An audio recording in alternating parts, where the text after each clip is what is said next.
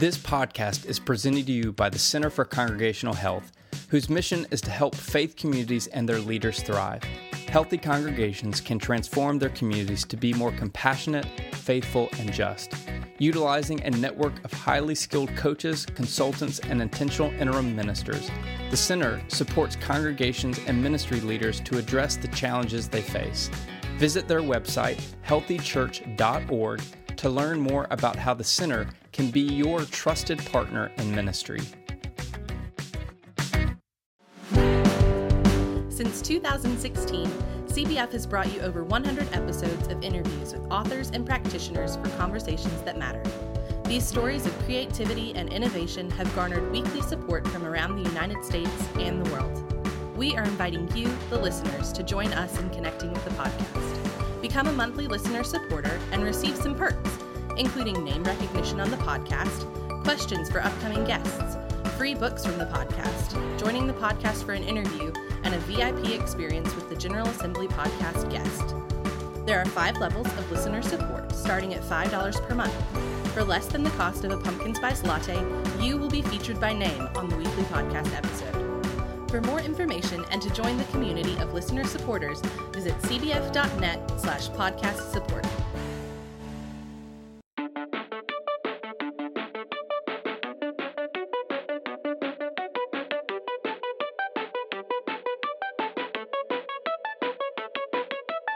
This is the CBF Podcast Conversations. Each week, we are bringing you stories from across the world of people doing groundbreaking and innovative work in renewing God's world. Ideas, stories, and creativity from practitioners, ministers, thinkers, authors, and more.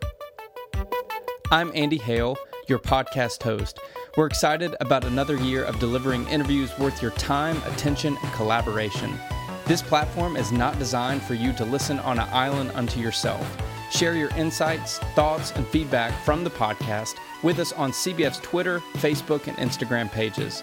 We also want you to join the CBF podcast community through our CBF podcast listener support page at cbf.net/podcast support. We see you, Tucker, Georgia, Warsaw, Poland, San Francisco, California, and Sydney, Australia. First-time listeners and long-time listeners, we are grateful you are here for the conversation. We want to give a special shout-out to some of our listener supporters, including Cynthia Foldendorf, Bill Johnson, Ralph Stocks, and that anonymous person that keeps giving a gift in honor of CBF Chrome. And before we move on, we want to give a word of gratitude to our 3 annual sponsors, the Center for Congregational Health, McAfee School of Theology Doctorate and Ministry Program, and the Baptist Seminary of Kentucky. And now, on to our conversation. The CBF podcast exists to invite a variety of perspectives into a conversation to give us a broader understanding of the world. And at times that means that we might have challenging subjects where we might not agree. The focus and the importance is that we're having a conversation together. For some, this week's episode might be one of those difficult topics. And for that, we turn to our conversation. Our guests for this week's CBF podcast conversation are Lori and Matt Krieg. Together, they are the co-hosts of the Hole in My Heart podcast and authors of An Impossible Marriage. Matt and Lori, thank you for joining the conversation. Yeah, Thanks for having us. Well, let's get to know you a little better, the people behind the mic and the writing. Lori, we'll start with you. Outside of your work, what would you want people to know about you? Outside of work is Matt and I have been married about 12 years now. We got 3 little kids, 6, 4, and 1, and a puppy, as I was telling you before we recorded, as of last night, named Bingo. So we're just really grateful to have them in even snowy, cold Grand Rapids, Michigan. Awesome. Now, Matt, I know you're a licensed professional counselor. It seems like your line of work might be in high demand during this pandemic. Yeah, that is probably the understatement of the year. It has definitely been busy in the mental health arena in the past few months, and so yeah, definitely in demand. That's awesome. Well, I know friends that are in that field, and the ability to be able to do things over video calls has certainly opened the door for a lot of people who maybe would have had difficulty walking into a physical building for the first time to seek, counseling. Yeah, absolutely. That's awesome. Well, as if marriage itself wasn't enough of a thing to do with another person, y'all decided to also write a book together. An Impossible Marriage, What Our Mixed Orientation Marriage Has Taught Us About Love and the Gospel. This book takes readers into your journey as a couple, to break down the barriers of gender and sexuality.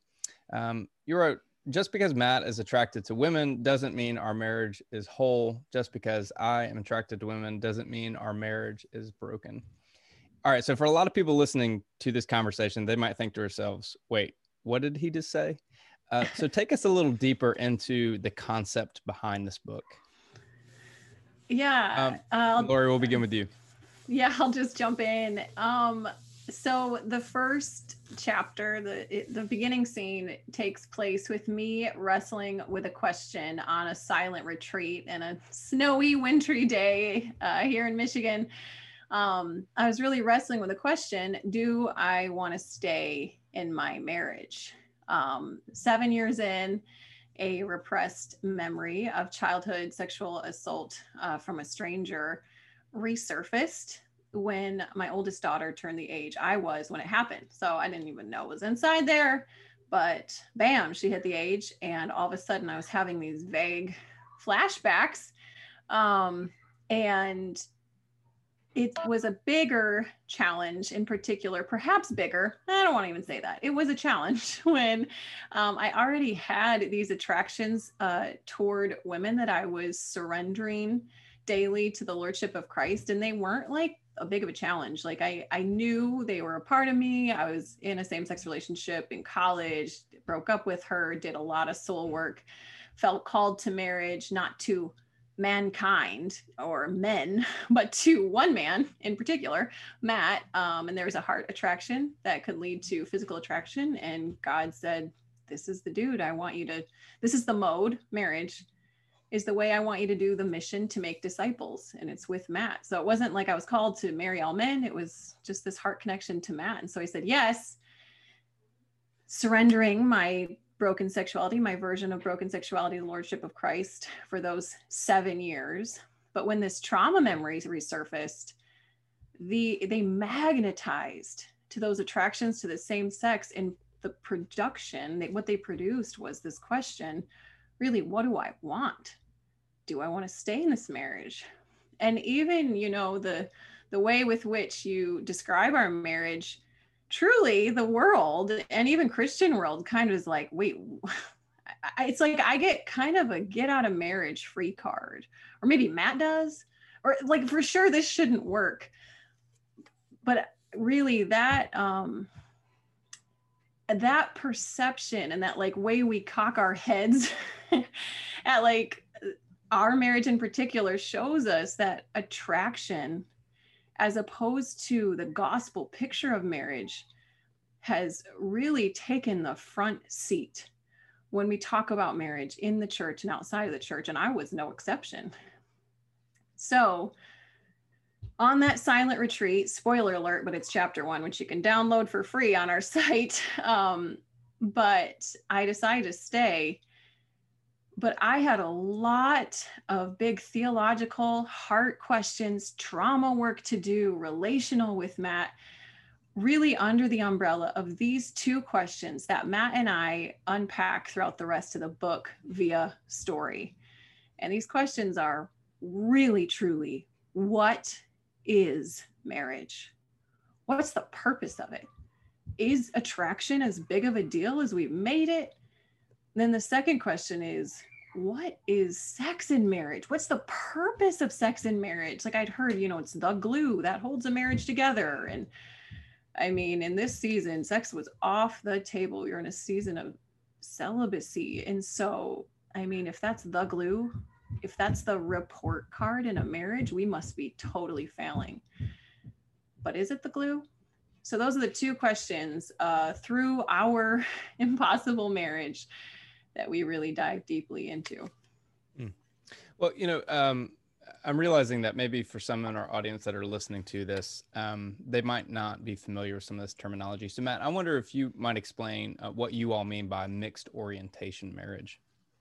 Yeah, so mixed orientation marriage is just a marriage where one or both spouses, their default attractions are not toward the gender of their spouse. So for me and Lori, that means that both of us happen to have our kind of natural default attractions go toward women. So Lori is not default attracted toward men, and so that's what makes a mixed orientation marriage. Now, y'all hit on some pretty heavy topics like sex and gender and sexuality and pornography. But let's talk about pornography for a second, because it's one of those topics that, man, I don't think the church talks about. And you speak about pornography usage as a needs-based purpose, writing, but the need to be desired and to have purpose is not a bad thing. Those are good needs, but going to pornography is a bad place for them to be met. And you noted that 47% of adult men and 12% of adult women seek out pornography regularly. And you address this issue not in a way that I've heard before. So Matt, I wonder if you'll take us a little deeper there. Yeah, I mean, I definitely can, because that is a big part of my own just personal journey. That was a big part of our marriage journey. You know, Lori picks up the marriage kind of narrative in year 7, when this trauma memory kind of resurfaced for her. But for the first 6 years of our marriage, you know, I was really struggling. I had kind of entered the marriage in this space where my pornography addiction was well managed, but a year into marriage, I really fell hard. And it just began this cycle of trying to overcome, kind of white knuckle through my own strength, my own power, just to say no to this thing that I knew was wrong. And it wasn't until after I came clean, year 6, that I started to be able to look at it and say, okay, rather than just saying no to pornography, what are the things, what we call core needs or core longings that I'm trying to have met through pornography? How can I say yes to those good God honoring needs in healthy ways that are in alignment with what the Bible teaches, and that are honoring to A, my spouse, and B, myself, and ultimately God. And so, yeah, things like wanting to be desired, wanting to be included, wanting to be noticed. Sometimes it's a need for rest. There are any number of these core needs that can work in tandem that lead us down the path where we think, kind of subconsciously maybe, that pornography is going to meet those. Yet for anyone who's ever struggled with pornography addiction, or addiction of any kind, really, there's this momentary pleasure that's followed by this just immense guilt, sadness, shame, isolation, all sorts of negative things. And so it's not so much about how hard you can say no, it's how you can redirect and say yes to those good needs in a way that is honoring and assertive, and actually takes place in your real life, in real relationship with God, who is the only need meter, but then supported by these horizontal relationships that we have in our lives. Lori, to talk to you about it for a second, you know, whether it is whatever side of a marriage, you know, the other person who discovers kind of their spouses or partners addiction to pornography, there's a lot of emotions associated with that, feeling of betrayal, feeling of wanting, feelings of inadequacy, you know, but y'all flesh this out in the book. I wonder if you'll take us a little deeper into your perspective and journey as kind of the recipient of what can feel like a betrayal of your marriage. Yeah, and it is a betrayal, you know, according to Jesus in Matthew 5. Just if anyone looks at a woman lustfully, it's adultery. And so, man, I was so mad. I was so raging angry, simultaneously for the years of lies, but then, you know, you feel duped, and It wasn't so much like I felt stupid. I think that was an element of it, but it was mostly, here I was like, you were the one man I trusted. And truly, if I'm going to be very honest with you, like I've wrestled with my own perception of masculinity and toxic masculinity, whatever you want to say. I'll say unbiblical masculinity, where I'm just like, all every man wants is sex. Every man's battle is porn, and I was like, but Matt, no, he's different. And then he comes forward and I was like, what? You're the one man that I trusted. And I was like, don't you know that it promotes sex trafficking, et cetera, et cetera, et cetera. So that was about 3 days of intense anger and asking questions. And to Matt's credit, he was not defensive. He was head down. He wasn't even, I don't know if he was self-hateful. You can ask him that, but it was admittance, letting me ask every question and apologetic. And that helped a lot. But I'll tell you what, the thing that helped the most for me was exactly what Matt just so beautifully described, was this heart stuff, guys.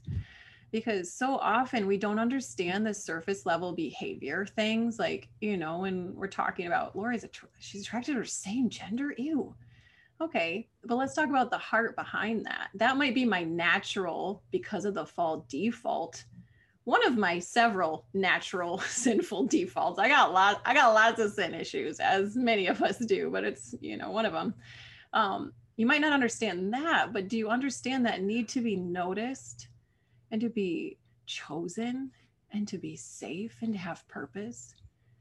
We all have those needs. We just run to different places.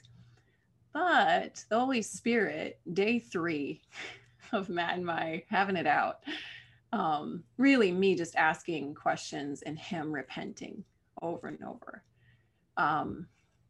The Holy Spirit was like, Lori, what is Matt running toward? And I was like, porn, but that's like the worst. He's like, what is he running toward? And I was like, to women. Lori, what's one of your sinful defaults? Running to women in my mind. Okay, so literally the same sin, Lori Krieg. All right, Lori, ask him, why is he running there? I don't want to. Ask him, Matt, why are you running there? I just want to be seen and noticed and loved. Lori, why do you run toward women sometimes? I want to be seen and noticed and loved. Whoo, you guys, that was some really good conviction for me that helped us to have, it's probably another year of processing forgiveness. But it was such a good, humbling, Holy Spirit, empathetic moment. Let's talk about sex. Speaking of topics I rarely, if not ever, actually talk to my guest about. You ask, is our physical oneness impossible? Was physical sexual unity possible with us? Or are we just a footnote of impossibility? Is there a reason to have sex beyond having kids? Like, really, what's the point? Lori, I wonder if you'll take us a little deeper into what you're trying to say here. So after recommitting to our marriage, I come back, and one of the things I did after confessing to Matt I didn't have a secret girlfriend. I wasn't looking at porn. There was nothing. It just was looking away from our marriage and asking, what if? Still sin, in my opinion, because it was covetousness. Even if it wasn't necessarily adultery, it's still coveting outside of this covenant that God created for us. So I started grilling my friends in that season about sex, not just friends, not just pastors, but reading books. And I was maybe it's just my default cynical heart, but when I'd ask my friends, I'd ask the spouse, I'm like, how is the husband, maybe how's sex with each other? And, granted, this is maybe not a topic everyone has, but these were really close relationships and they knew some of the ways we were struggling. And I would maybe see the husband be like, oh yeah, it's good. but the wife's eyes would just flicker with pain. And I was like, liars. And I felt like I couldn't talk to anyone without hearing this was the predominant conversation that seemed predominantly all men want is physical connection with their wives, and all the women want is their husbands to not want that, and yet want emotional connection with their husbands. And I was just so baffled. It just felt like everyone was lying and unhappy. And I didn't understand why you keep pursuing each other physically. So for me, it was really, I had to dive into the theology of sex, for lack of a better term, both simultaneously marriage and sex. And I found answers there that I had a hard time finding, if I'm being quite frank, in close people, friends' lives, and even marriage books. Matt, what would you add to this? Yeah, well, I would say it's easy for people to look at our marriage and specifically when the trauma kind of comes up in the book and all of a sudden we are not able to connect physically. And it's easy to look at Lori and say, well, okay, there's the problem. But as we try and show in the book, like as she was going on her journey of recognizing the importance and the good that God created sex to be in marriage, I was having to approach it from the other end of the spectrum of not just recognizing the good, but saying, okay, this is good, but it is not ultimate. This is not something that's up on a pedestal. Because even after I was, had come clean and walked free of my pornography addiction, there was still this focus, this kind of worship of sex, even though it was happening kind of in what on the outside looks like the God-honoring biblical way. I would say in my own kind of self-assessment, I was still approaching sex as just a consumer, not as a kind of covenant pursuer. And so that was something that as Lori was really working on seeing the good, I was working on kind of keeping it in its place and not having it become this dominant force in my life and in my thoughts. And so the theology piece really helped both of us kind of come to the center to see that, yes, this is good, but this is not everything. I mean, y'all do a deep dive into talking about sex and intimacy. You wrote, how in the world do you have a sexual relationship with your spouse if you aren't naturally attracted to him? Isn't the purpose of marriage, or at least the glue that holds it together, sex? And to have sex in marriage, don't you need attraction?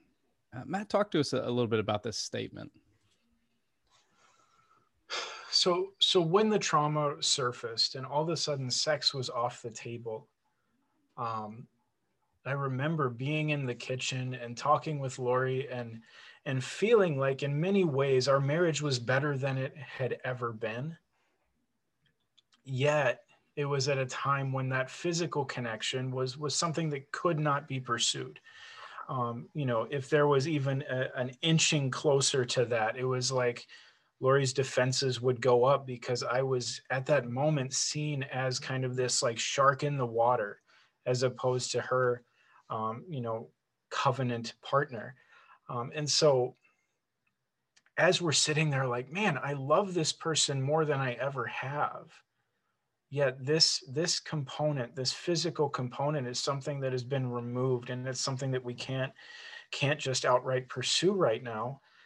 How do we start to look at the relationship differently and really say, okay, take a more holistic view of the relationship from an emotional standpoint, and intimacy, intellectually and socially, and having the same, I don't want to say vocation, but the same drive toward like our call and our purpose, and how we use our resources. And so as we were looking at sex and how we couldn't really approach that spot, we started to have to work on and look at, okay, how do we cultivate every other area of our relationship? Because our closeness was developing, even in the absence of that physical piece. And so I guess the encouragement that I would say is, okay, yes, intimacy is possible, even if sex is not.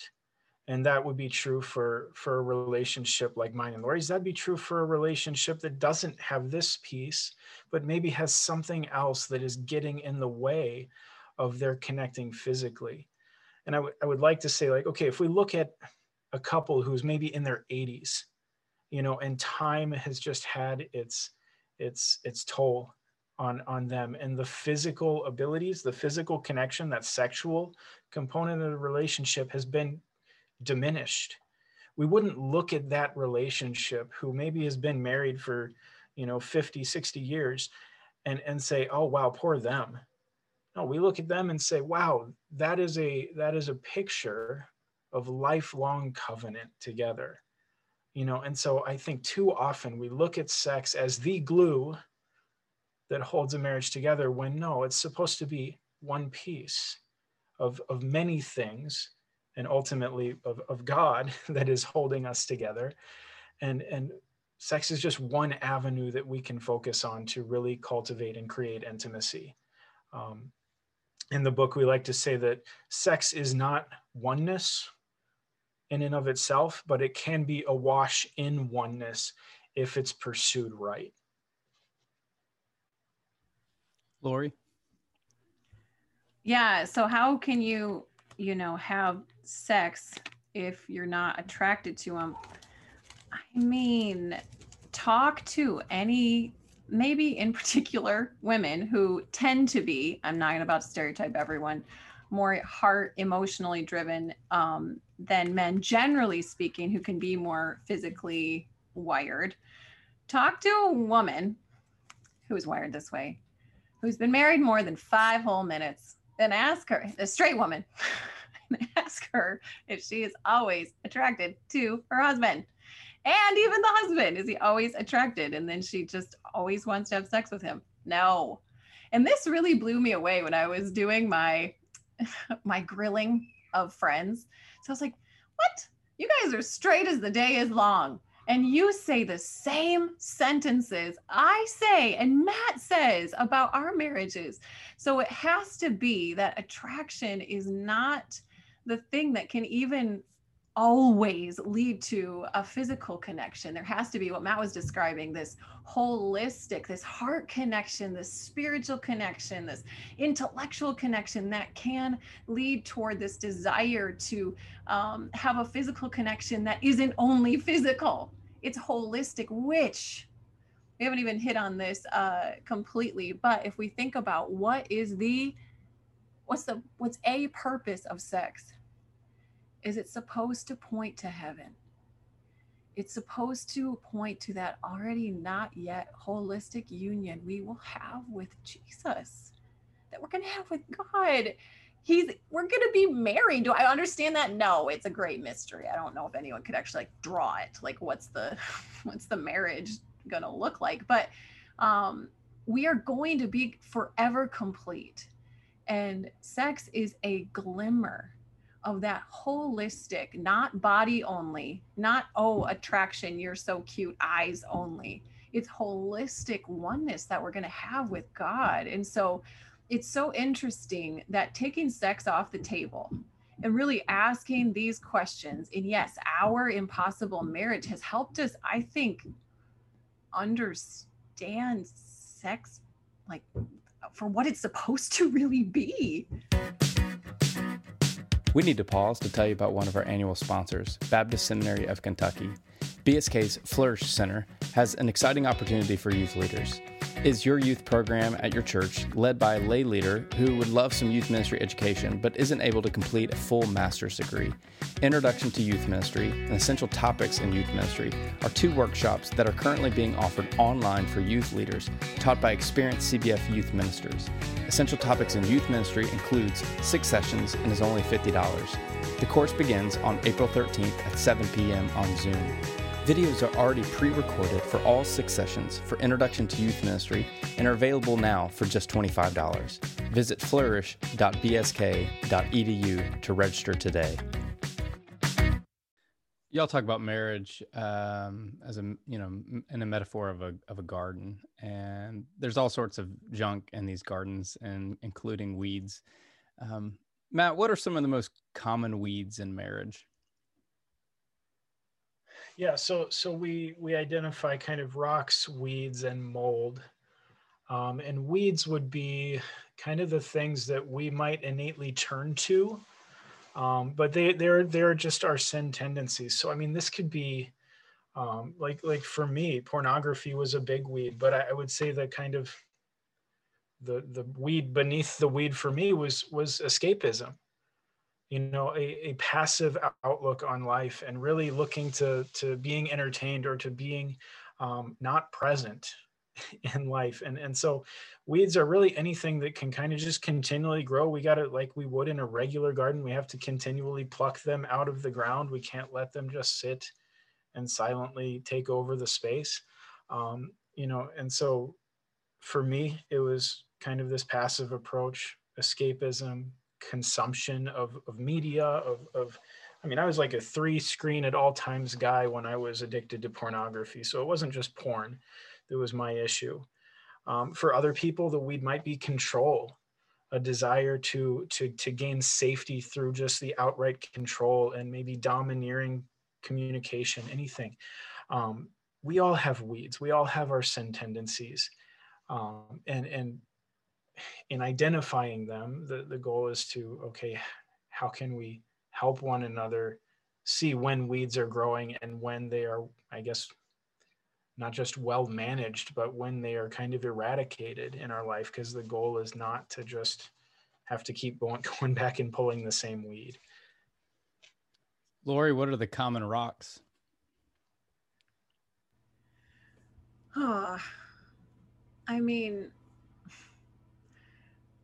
So rocks would be, so Matt's talking about sin tendencies we bring into the marriage. Rocks would be things that were done to us that we bring into the marriage also, but it was not chosen. They were done to us. And when I look around our world right now and everyone seems to be so hopping mad, I really just want to sit everybody down and be like, who hurt you? And then they'd probably be mad. But I think all of us bring rocks into our marriage of pain from imperfect parents. That's just the facts of life. We all have imperfect parents. Or for me, trauma. That was a rock that I said felt like it was really growing mold, or it really felt gangrenous when I couldn't remove this trauma memory that just I kept getting triggered and triggered and triggered, though I used every tool in my toolbox.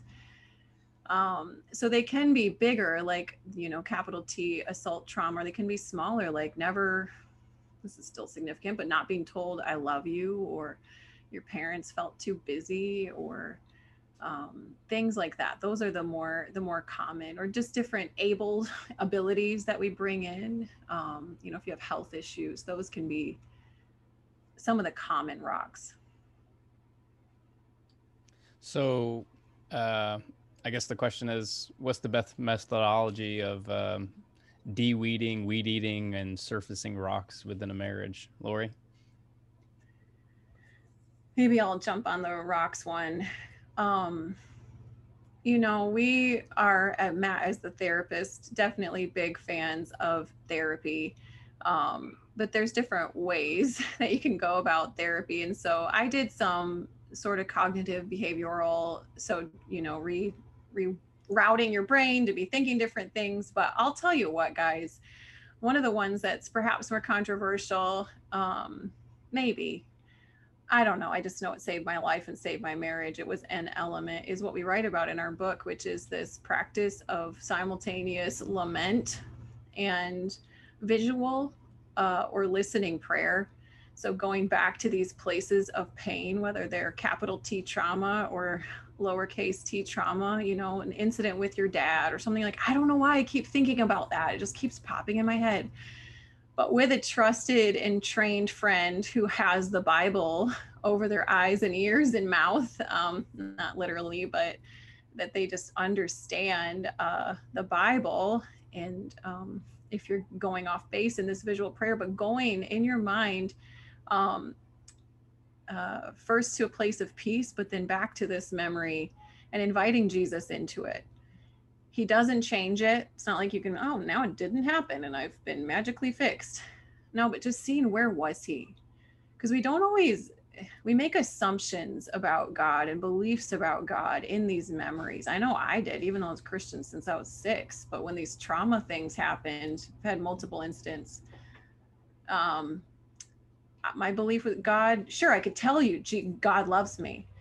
But in that moment, I didn't even realize I was believing that God sent this person to hurt me, or God actually hates me, or he was somehow like too busy in that moment. So with a trusted and trained friend to walk with you and help you to see who he is and his real character, formed out of our knowledge of the Bible. I tell you what, guys, that process of lament and visual prayer, it saved my life. And I'm not exaggerating. Let's switch gears a little bit. In the book, you talk about gender not as a cosmic joke, but as a cosmic design.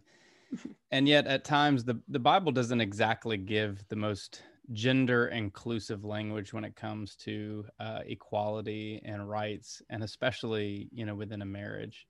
So, as y'all are wrestling, not only in your own marriage, but also in writing this book and helping people as they consider marriage and gender roles within marriage, I wonder if you'll take us a little deeper there into kind of where you are with gender and gender roles and all that as in regards to marriage. And Matt, we'll start with you. So this is a space that we have definitely been growing in.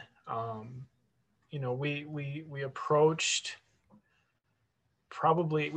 our marriage probably largely in a pretty egalitarian standpoint, not because of theology, but because I, again, wrestle with passivity. And so not being a demonstrative leader, or having the ability to kind of take charge, or feeling like I have the ability to be a good leader for our marriage, is something that I really struggled with. And it's something that as we have been married longer and as we have continued to grow, like, there's just this recognition that we are kind of wired a little differently. And for me, that I constantly have to fight my desire to I let go of the reins and kind of step back and just watch.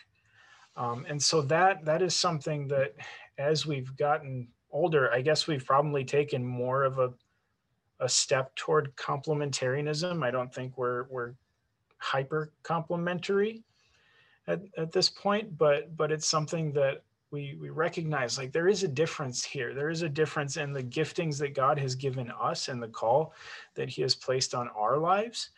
And I don't honestly know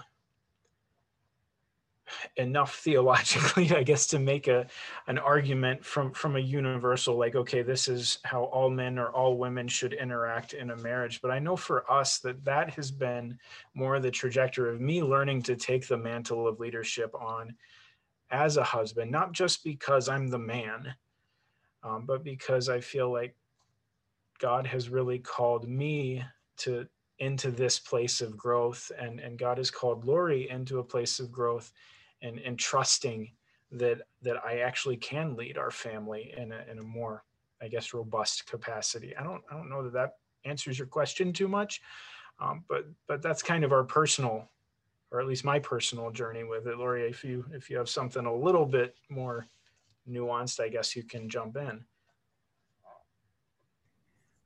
Well, do you want us to go down this complementary egalitarian conversation, or do you want us to talk about sex difference? This is just an aside. No, I want y'all to go where you think it should go. I'm not asking a question with a manipulated intention in mind. All right. Well, if you have like a thought on it, you're welcome to guide. Okay. Well, you can take that out. Or even, yeah, whatever. Okay. So there was a draft of the book where we did get more into like looking into gender difference. And it's just so hard to make hard and fast universal rules. I do know this, the more I study the Bible, the more I actually wake up to how inclusive of women the Bible is and how radical Jesus is. And Paul, even though he gets a bad rap of, you know, using women as witnesses, et cetera, and leaders in the church. And so I appreciate that. Although, so now I'll just piggyback on what Matt said. I desperately want to be egalitarian in all the ways, in marriage and everything. And I'm still wrestling through that, to be honest with you. But when I step back and I just go big picture and I just look at what is this whole world about? It's about God. Awesome. I love God. All right, Jesus, how do you love to move best in the world? You like to take the weak things of the world to shame the strong. You love to use the outcast, the shepherd, the last chosen. You love to take our weak places and shine your light through it. You are about making beauty from ashes. And so when I look generally speaking, generally at men and women and our weaknesses and strengths, generally speaking, guys tend toward either passivity or aggressiveness and not assertiveness. And so it would make sense if God is about our holistic growth, that he would want to holistically call men into a leadership role, because it's harder often for them. Not a domineering, putting your foot down. That's not being assertive, holistic, relationally, spiritually person. That's the other side of the coin of a passive man, is an aggressive man, because they're both hiding somewhere. And then if I look at women, generally speaking, we want to go toward control, generally speaking. And so if I think this life is about God and about developing our weak places, it makes sense for me to take my strength and to not bury myself, not dismiss. Matt and I were just talking about this a couple nights ago. The difference between denying yourself and dismissing yourself. Denying yourself is saying, I have needs and I have desires, and I'm intentionally putting them aside. Dismissing yourself is saying, I don't have needs. I'm not doing that. Saying, I have strength and I'm intentionally putting it aside because this is where God wants to grow me. So I think when we, we're down this path, just specifically talking about this area of marriage, I see if our life is about God, how God would want to grow us where we're weak, because then it makes him look beautiful. And on that, I love that Matt and I both get the Jesus role. I get to look like Jesus in setting my, denying myself, and Matt gets to look like Jesus in leading forward. Let's talk about where the church fits into all this. You wrote, walking through our version of an impossible marriage has taught us something. We, the church, often do not know how to wisely advise each other when it comes to marriage, period. Lori, why is the church so god-awful when it comes to talking about marriage?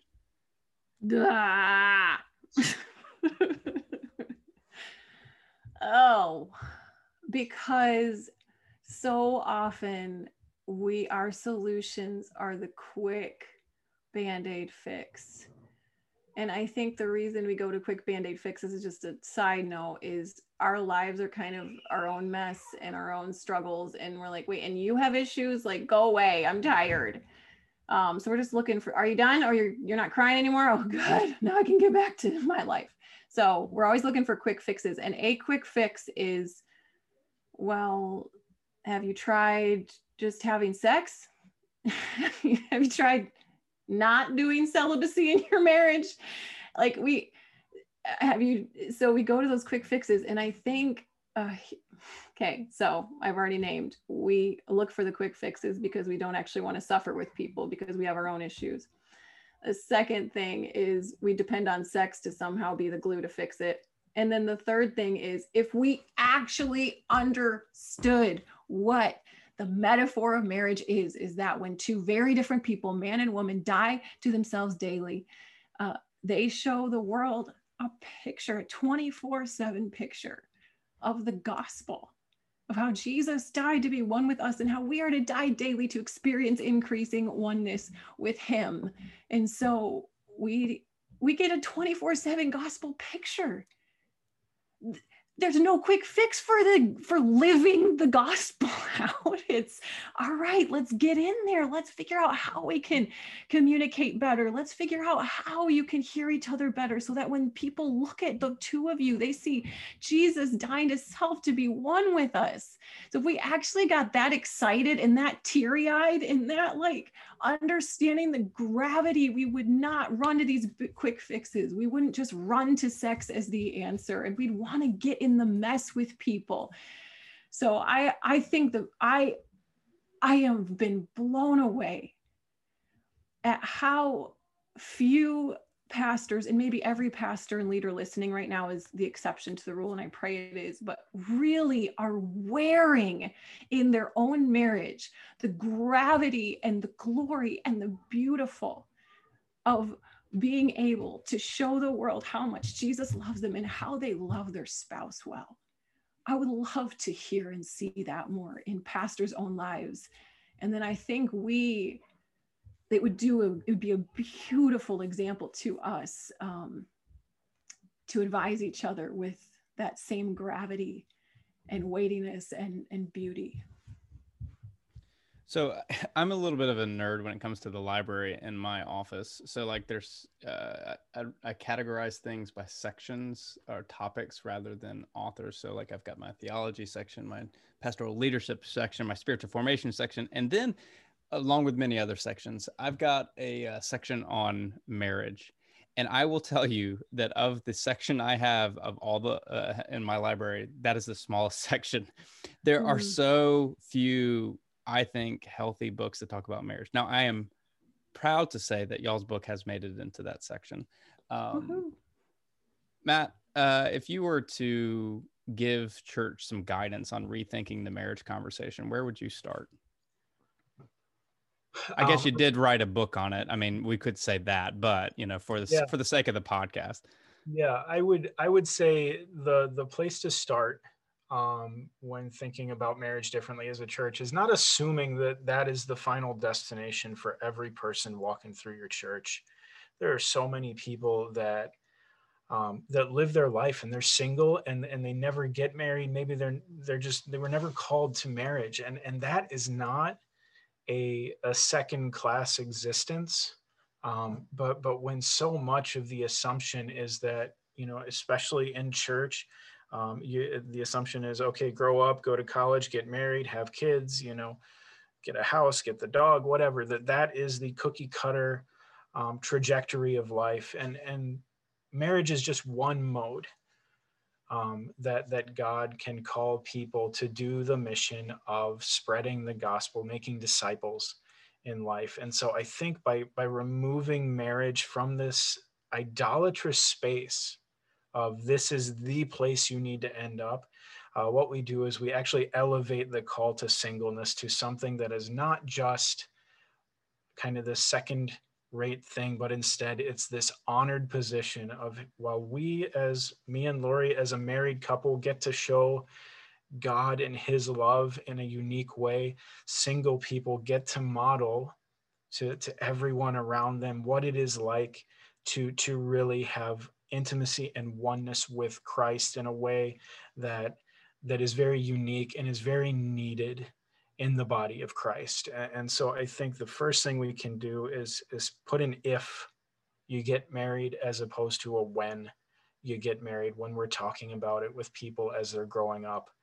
because it puts so much pressure on people that you get past a certain age and people start looking at you like something's wrong, when there's nothing wrong, aside from what is wrong with all of us, which is sin, and so biggest shift that I would say is to start looking at singleness as a holy calling that maybe more of us than we realize have been called to, but not all of us are following. Lori, how do you imagine churches will use your book?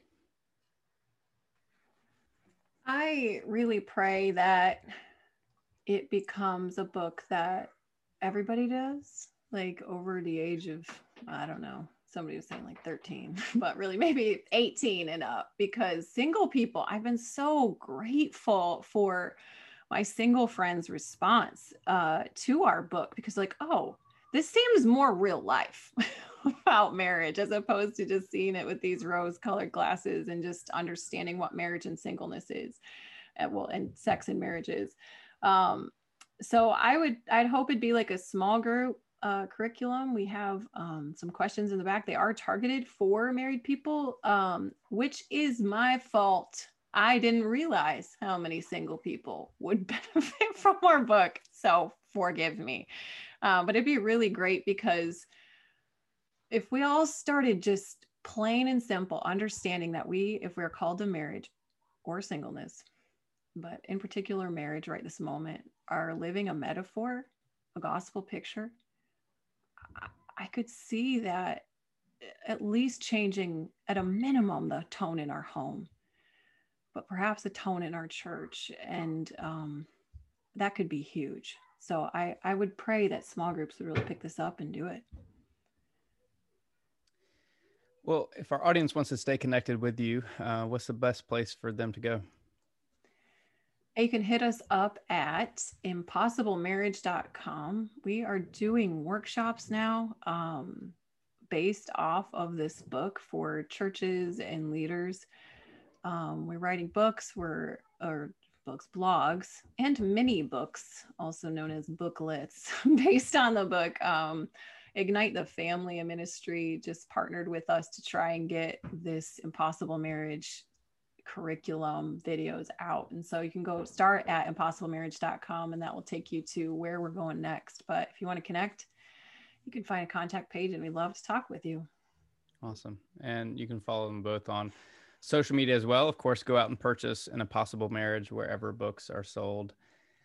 Lori and Matt, thank you for inviting us to a deeply meaningful conversation about our concept of marriage and companionship, gender, and sexuality as an expression of the gospel. I guess, but more importantly, please go pet bingo on my behalf, and know that I'm jealous that you'll have a new puppy in the house. Thank you. I will. This podcast is presented to you by McAfee School of Theology at Mercer University, who exists to train ministers who inspire the church and the world to imagine, discover, and create God's future. Located in Atlanta, Georgia, the McAfee School of Theology offers doctoral and master's degree programs, including a fully online Master of Divinity degree, the only fully online MDiv offered by a national research university. You can visit their webpage, theology.mercer.edu, to learn more about their programs and scholarships. Okay, that's it. That's our conversation. If you want more, be sure to subscribe to CBF's podcast on all major platforms, including iTunes, Spotify, SoundCloud, and Google Podcasts. Don't forget to like and share this episode on your favorite social media platforms. Be sure to support our annual sponsors by visiting their websites. Again, that's the Baptist Seminary of Kentucky, the Center for Congregational Health, and McAfee School of Theology's Doctorate of Ministry program. Check out cbf.net for more information about our church starters, field personnel, advocacy work, and much more. Oh, and I don't think we've mentioned this, that you should join the listener community at cbf.net/podcast support.